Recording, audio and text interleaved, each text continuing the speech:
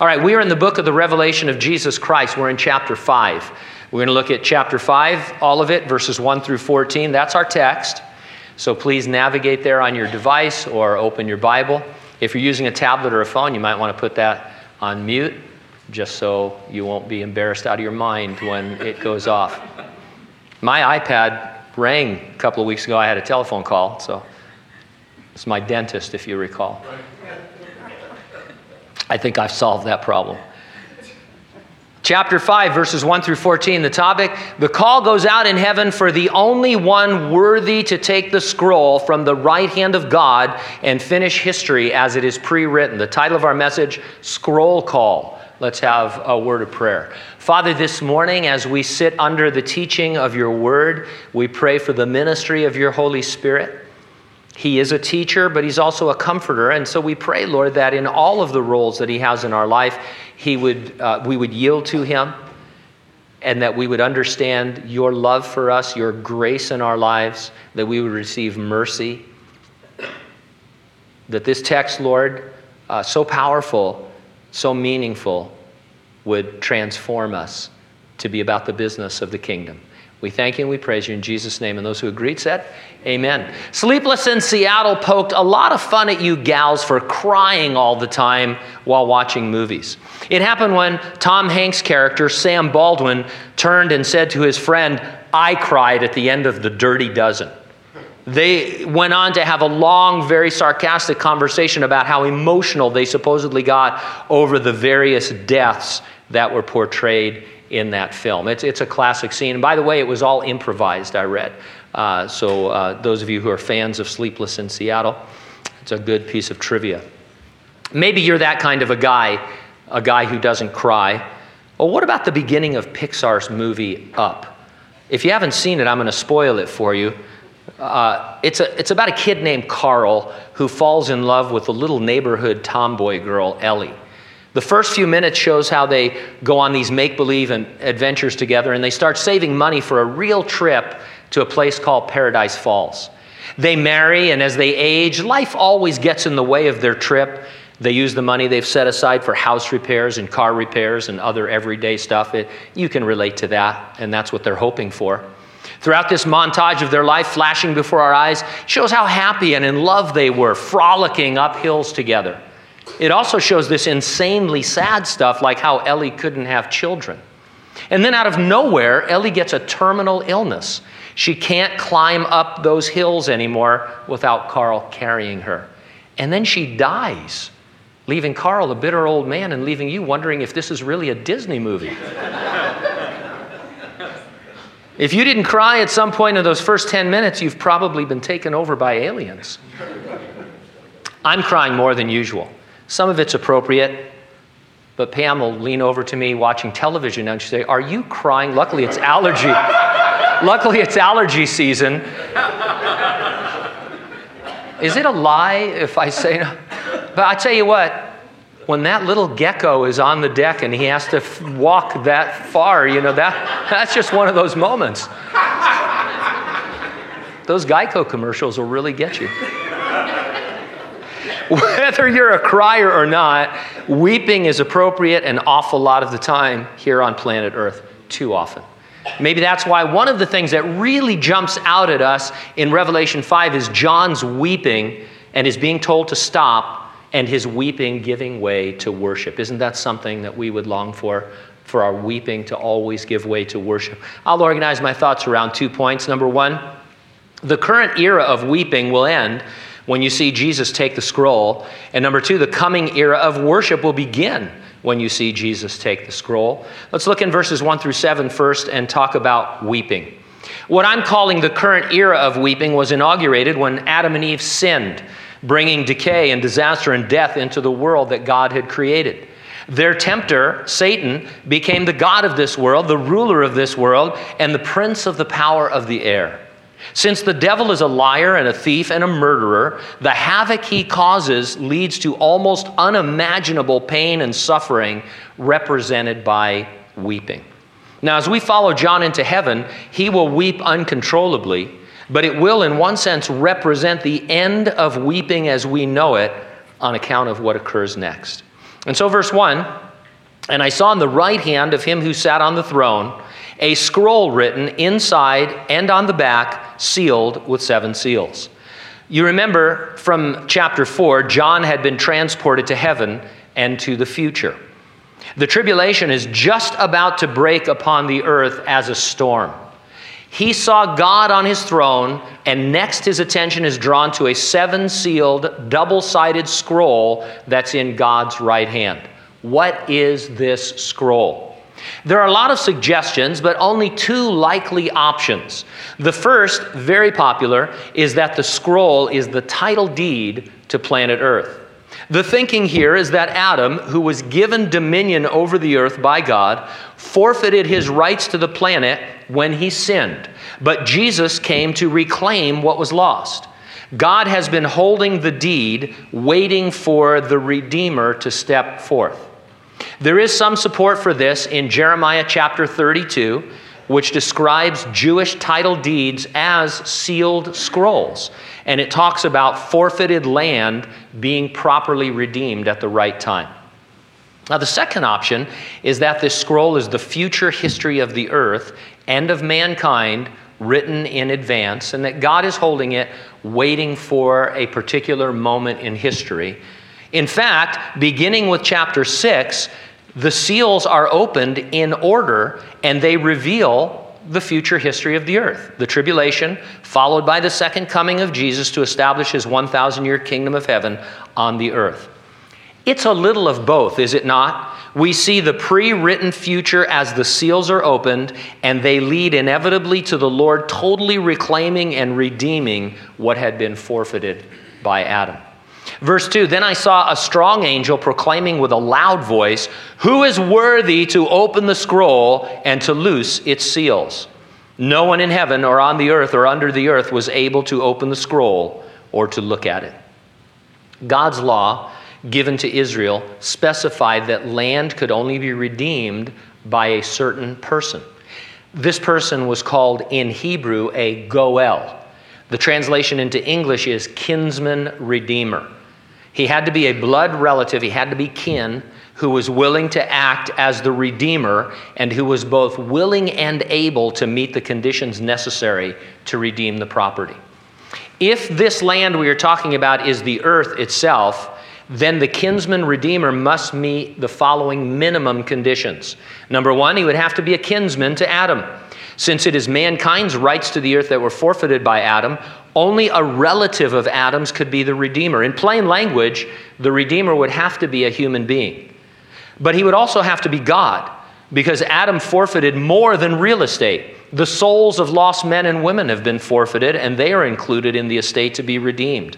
No mere man who was born a sinner could ever qualify to be the kinsman redeemer unless he was also God, born without sin and having lived a perfect sinless life.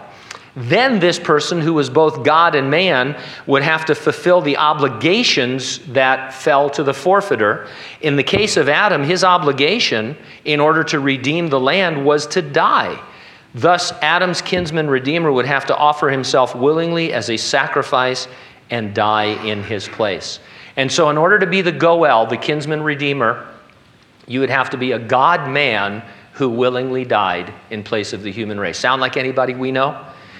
When the angel cries, "Who is worthy?" he isn't taking applications. It's not a job posting. They're not really looking for anyone else. He's announcing in a dramatic way that no one is worthy but one, the God-man, the Lord Jesus Christ. Now, in verse 4 it says, "I wept much because no one was found worthy to open and read the scroll or to look at it." No one came forward immediately. You're familiar with what writers and directors call the dramatic pause. It's when a character waits to respond, giving the scene an even greater effect. God subjected John to the mother of all dramatic pauses here. This moment comes when the angel says, "Who is worthy to take the scroll?" And there's this long pause, and John can't take it anymore. He starts weeping uncontrollably. Speculation on my part, just thinking about this scene in heaven. Until that scroll is taken from the hand of the Father and the seals are broken and the tribulation begins and Jesus returns. Until that time, unbelievable, unimaginable suffering has and is taking place on planet Earth. Every second that this scene is delayed from our point of view, how many millions of people are suffering in some terrible way that we can't even fathom? Our own suffering and the suffering of most of the world. If you want to cry about something, that's something to cry about, and to realize that it's going to be that way until Jesus steps forward and deals with the history of the world. And we've told you many times that, well, why doesn't God act? Why doesn't he do this now? We learn from the Apostle Peter that God's long-suffering waits. He waits for sinners to come to Christ, because even the multiplied millions and millions of people suffering now on the earth in horrible, horrendous ways can never even start to be compared to one soul that is lost for eternity in hell. And so God, in his long-suffering, he waits. Sometimes people say, well, where is God when it hurts, or why is God allowing that? And you don't want to be sarcastic or mean about it, but the real answer sometimes is it's your fault, because God is waiting for you to get saved. He doesn't want you to be lost for eternity. And so all the things that are happening, in one sense, they fall on each of our shoulders. And it's a very interesting perspective. And so John, he just can't take it, and he's weeping uncontrollably. It gives us time to reflect on the uniqueness of our Savior and to realize once again that no one can save apart from Jesus Christ. In one sense, this, as I said, it's not really a search, but if it were a search, and you could bring all the supposed great philosophers and religious leaders before this throne in heaven, who else would qualify? I mean, seriously. I mean, think about it. Before you were a Christian, or if you're not a Christian, somebody that you think is really the cat's meow when it comes to philosophy or religion, what are they going to do before the throne of God except represent themselves as hell-doomed sinners? Only Jesus Christ, the God-man, God come in human flesh, who died in place of every human being, who was lifted up on the cross that all might be saved. Only he qualifies. But one of the elders said to me, "Don't weep. Behold, the Lion of the tribe of Judah, the Root of David, has prevailed to open the scroll and to loose its 7 seals." Now, we explained in chapter 4 why we believe the elders are the church, resurrected and raptured, safe in heaven prior to the opening of the seals and to the tribulation. I'm going to give you another solid proof they represent the church a little bit later in this chapter. The elder tells John to stop weeping by pointing him to Jesus, whom he describes by 2 impressive titles. He calls him the Lion of the tribe of Judah and the Root of David. These draw from prophecies in the Old Testament, and as we've told you before, there are so many allusions to and quotes from and references to the Old Testament in the book of the Revelation, maybe 800 or more. And so if you've read the Old Testament, especially if a Jew would immediately recognize some of these things. He calls him the Lion of the tribe of Judah. That's from Genesis chapter 49, where the Jews are told their Messiah would come from that tribe. And then Isaiah in chapter 11, verse 1, said that the Messiah would be the root of David. And so these are Old Testament images that are coming true. Now, root can mean descendant, but later in the Revelation, in chapter 22, we learn Jesus is both the root and the offspring of David, meaning he is both the ancestor and the descendant of David. How can somebody be an ancestor and a descendant at the same time? Well, only if he were God who became man, only if he preceded David because he was eternal and also descended from David in his humanity. And so this is the person, the God-man, Jesus Christ. John was told to stop weeping because there was one who had prevailed. Oh, how he has prevailed. He came from heaven to earth in humiliation as God in human flesh. He overcame the trials of human life. He overcame the temptations in the wilderness, the agonies of the Garden of Gethsemane. He overcame shame at the cross of Calvary. He prevailed over the grave and rose from the dead. He descended into the lower parts of the earth so that when he ascended to heaven, he led with him those who through the centuries had believed in his coming. Jesus has prevailed. And I like this. As a devotional study, you could look at John being told to quit weeping.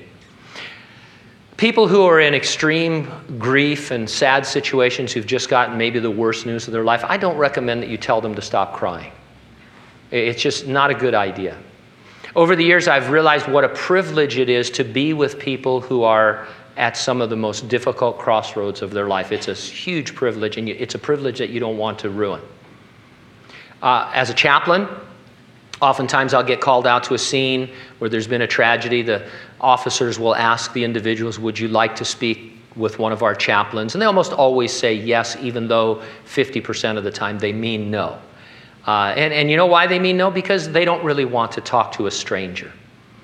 When you're experiencing super grief, the last thing you want is platitudes from a stranger. And so I'm always cognizant of people not really wanting me to be around when they say things like, thank you for coming, and they open the door. It's kind of obvious. But what I've learned over the years is that there are other people you are close to or that are friends of yours or whatnot, and they invite you into their suffering. They want you there when they're suffering. But you don't always have to say anything. You don't have the answers. You need to go into these situations knowing you don't have the answer. You know the answer. It's a person. It's Jesus Christ. You need to do whatever you can to represent Christ to them and to let them know that Jesus loves them and those kinds of things. But you don't have to have answers, and you shouldn't say things that are just stupid. You shouldn't use cliches and that kind of a thing. Consider it a privilege and an honor and a blessing. Weep with them and just do your best to represent Jesus Christ. Verse 6, I looked, and behold, in the midst of the throne and of the four living creatures, in the midst of the elders, stood a lamb as though it had been slain, having 7 horns and 7 eyes, which are the 7 spirits of God sent out into all the earth. The lion John expected to see turned out to be a lamb. Jesus is referred to as the lion only once in Revelation. He's referred to as the lamb about 29 times, so it's an incredibly important title and description. Whenever I encounter the term lamb, I can't help but think of the theme of the lamb running all through Scripture from Genesis to Revelation. After Adam and Eve sinned, God clothed them with the skins of animals. He didn't get them from Forever 21. Those skins came from animals who were sacrificed on their behalf. It was a vivid illustration that the wages of sin is death. God had told Adam and Eve, in the day you eat of this fruit, you will surely die. And then he said, these animals can die in your place. And you can't think of Adam and Eve as a couple that grew up on the farm. They were in this garden that God had given them, this beautiful garden. They named the animals. They hung out with animals. As we'll see even later in this chapter, animals might have even talked to them. Who knows? But they were vegetarians, and nothing had ever died. They didn't have any idea what death meant. And then God comes into the garden, and he says to them, I can solve this problem, but it's going to require me coming to earth and dying in your place to defeat the devil and sin and death. In the meantime, I can temporarily cover over your sin, and here's how it's going to work. And he brings in animals, and he slaughters them in front of them. And this would have been, I have to guess, pretty terrifying to Adam and Eve to see the consequences of their sin. Now, we can't be certain, but I suggest those animals were lambs. One reason to think they were lambs is that Adam and Eve taught their sons about sacrifice, and when you see Abel sacrificing, he brought a lamb. The patriarchs continued the practice. Then you see a massive sacrifice of lambs at the exodus of the Jews from Egypt when God instituted the first Passover. Estimates vary, but there were several million people in the exodus, making a ton of households within which lambs were sacrificed. Every household had to sacrifice its own lamb. There wasn't just one lamb for everybody. And so who knows how many lambs were sacrificed that one night. It was an animal activist's worst nightmare. Fast forward many centuries and many hundreds of thousands, if not millions of lambs slain in the tabernacle, then in the temple. And John the Baptist sees Jesus Christ, his cousin Jesus, walking to be baptized, and he steps back and he says, behold, the Lamb of God. who takes away the sins of the world. And if you were a Jew, you would think, this is that person promised in Genesis, for whom every lamb substituted, for whom every lamb represented. This is the person who can be sacrificed for my sin once and for all. Now, I don't know how many people would have really understood that, but that is what was going on. He meant to convey that Jesus was the final fulfillment of what had begun in the garden, the substitute, the sacrifice for sin that every previous sacrificial animal symbolized. As we are fond of reminding you, Jesus died on the cross just at the very moment the Passover lambs were being slain in the temple, just so he would totally fulfill the symbolism of Passover. It says here, as though it had been slain, to remind you that Jesus bears in his eternal glorified body the marks of his crucifixion. After the Lord rose from the dead, he showed the nail prints to his disciples, and again later when Thomas was with them. In the book of Zechariah, we see that Israel is going to recognize Jesus by those wounds when he returns at his second coming. Why the scars? So important is the sacrificial offering of Jesus Christ in the sight of God that he is forever represented in that way. Now, some people want to follow the teachings of Jesus as a great philosopher or a great religious leader. They like the red letters, they say. Bible, your regular old cloth Bible that you who are really spiritual still carry, you can get the red letter edition, and all the words of Christ are in red. And so a lot of people, to be kind of edgy, they say, well, I believe parts of the Bible, I believe the red letters. Yeah, no, you don't. You don't. Because you can't do what Jesus said you should do without believing that he is the sacrifice for your sin, without being born again. It just doesn't work that way. You can't just take some of what Jesus said or even all of what Jesus said. You have to take the whole thing. Jesus said, hey, I come in the volume of the book. The whole book is about me, not just the red letters, guys. And so it's a reminder of who he is. Having 7 horns and 7 eyes, which are the 7 spirits of God sent out into all the earth. Now, that last phrase lets you know that this is a symbolism. While we take the revelation of Jesus Christ literally, doesn't mean it never uses figurative language, and it's telling us here that it is figurative. He doesn't have horns on his head. 7 is the number of completion. Horns, symbolic of authority, and so we're learning here that Jesus, this Lamb, has full and complete and perfect authority. And he doesn't have 7 eyes. They represent the 7 spirits of God. At least twice already in the Revelation, we've seen that the 7 spirits of God is an Old Testament name for God the Holy Spirit. It comes out of the book of Isaiah. And so if you're a Jew reading this, you would know that they're talking about the Holy Spirit and that this is symbolic. 7 eyes, which are the 7 spirits of God sent out into all the earth. On the day of Pentecost, the church received the promise of the Father, the Holy Spirit. He was sent by Jesus to empower the witness of the church. The Spirit-filled church will be removed from the earth prior to the tribulation. The Spirit will still be active on the earth. Jesus will send him into all the earth again. The world will be totally evangelized during the tribulation. Millions will be saved. Most of them will be martyred. When we look at the tribulation, we're going to be pointing out all of the opportunities for mankind to be saved. It is God's last long suffering with man in bringing judgment upon the planet, saying, get saved. Verse 7, then he came and took the scroll out of the right hand of him who sat on the throne. The right hand, of course, is a symbol of authority and power to carry out what it is that you have been tasked with. Taking the scroll indicates the moment in which power is conferred. It's a breathtaking moment when you see what's happening here. A mere 7 years after this moment, Jesus will return and rule the earth for 1,000 years. And then immediately following his reign over the earth, the final judgment of non-believers will occur. And then a new heaven and a new earth will be created in which we enjoy unbroken fellowship with God for eternity. We will be in heaven to witness this moment. Unlike John, we will not be weeping because we'll know what is happening, having read about it. John wept much, and it means, as I said, he sobbed convulsively. And we should think about sobbing convulsively until we remember that it's God in his long suffering, not willing that any should perish, but that all would come to repentance. That's why he waits. Jesus is he's busy building his church. One day, and we believe it's imminent, the Father will send the Son to retrieve the church from the earth. Then this ceremony in heaven will occur once and for all as Jesus takes the scroll and begins to open its seals. For believers, it will be the end of the era of weeping.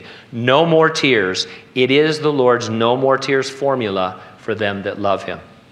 Now, the coming era of worship will begin when you see Jesus take the scroll. Notice in verse 9 where it says, they sang a new song.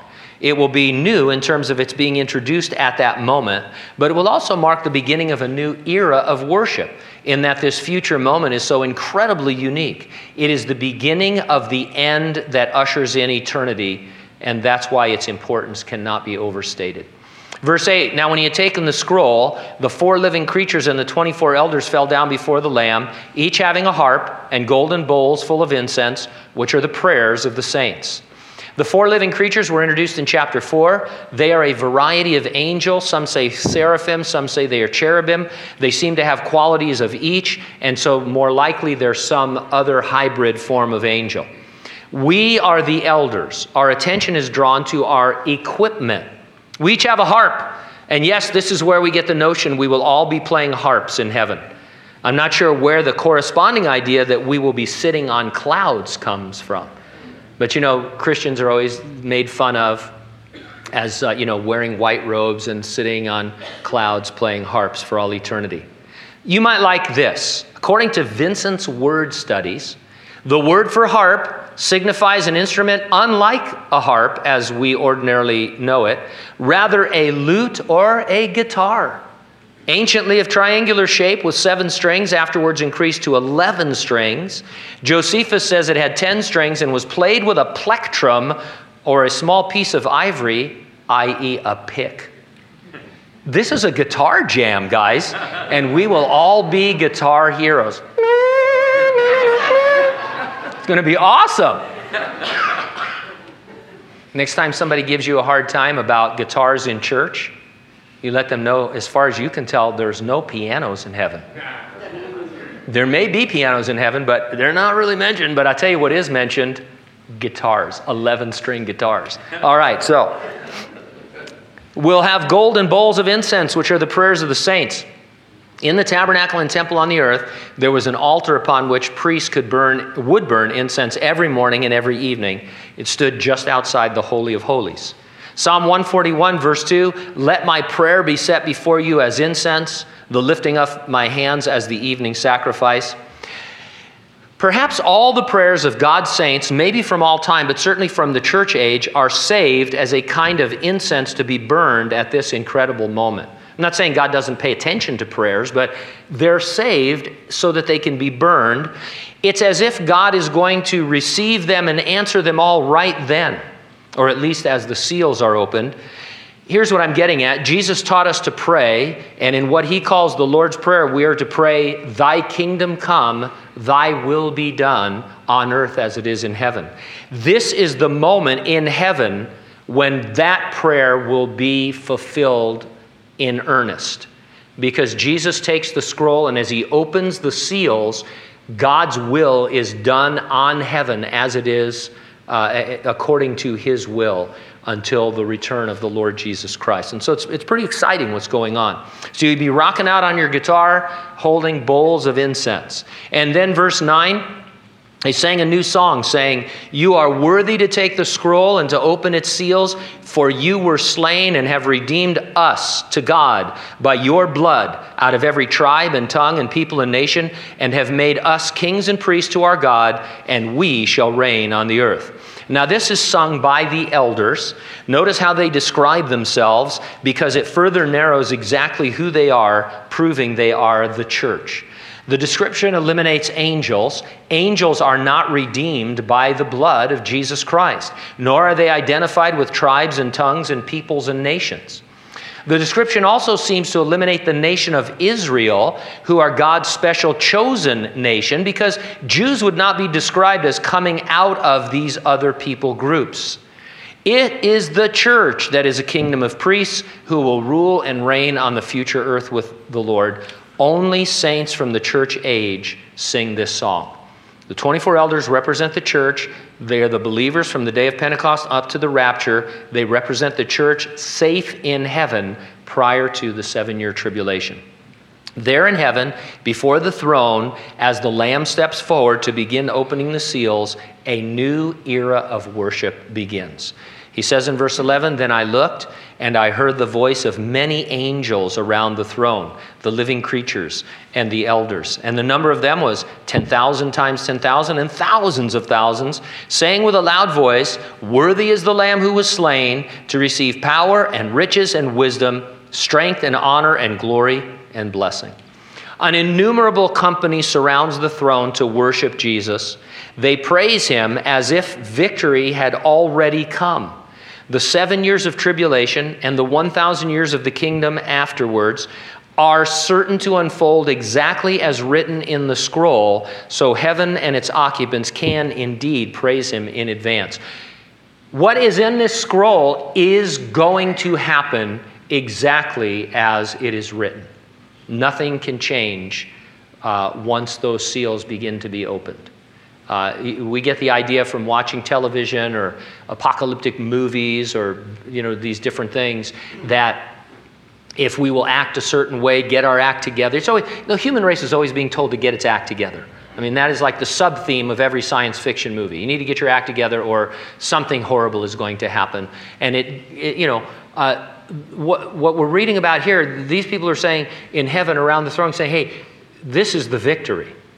And it's definitely going to happen, and it's definitely going to happen exactly the way that it is pre-written. And that's what's exciting, to use that word, about Revelation 6 through 18. Because we see in advance the history of the future earth during the tribulation. And I don't even think the sub-theme, but a major theme in it is God is reaching out to people to save them.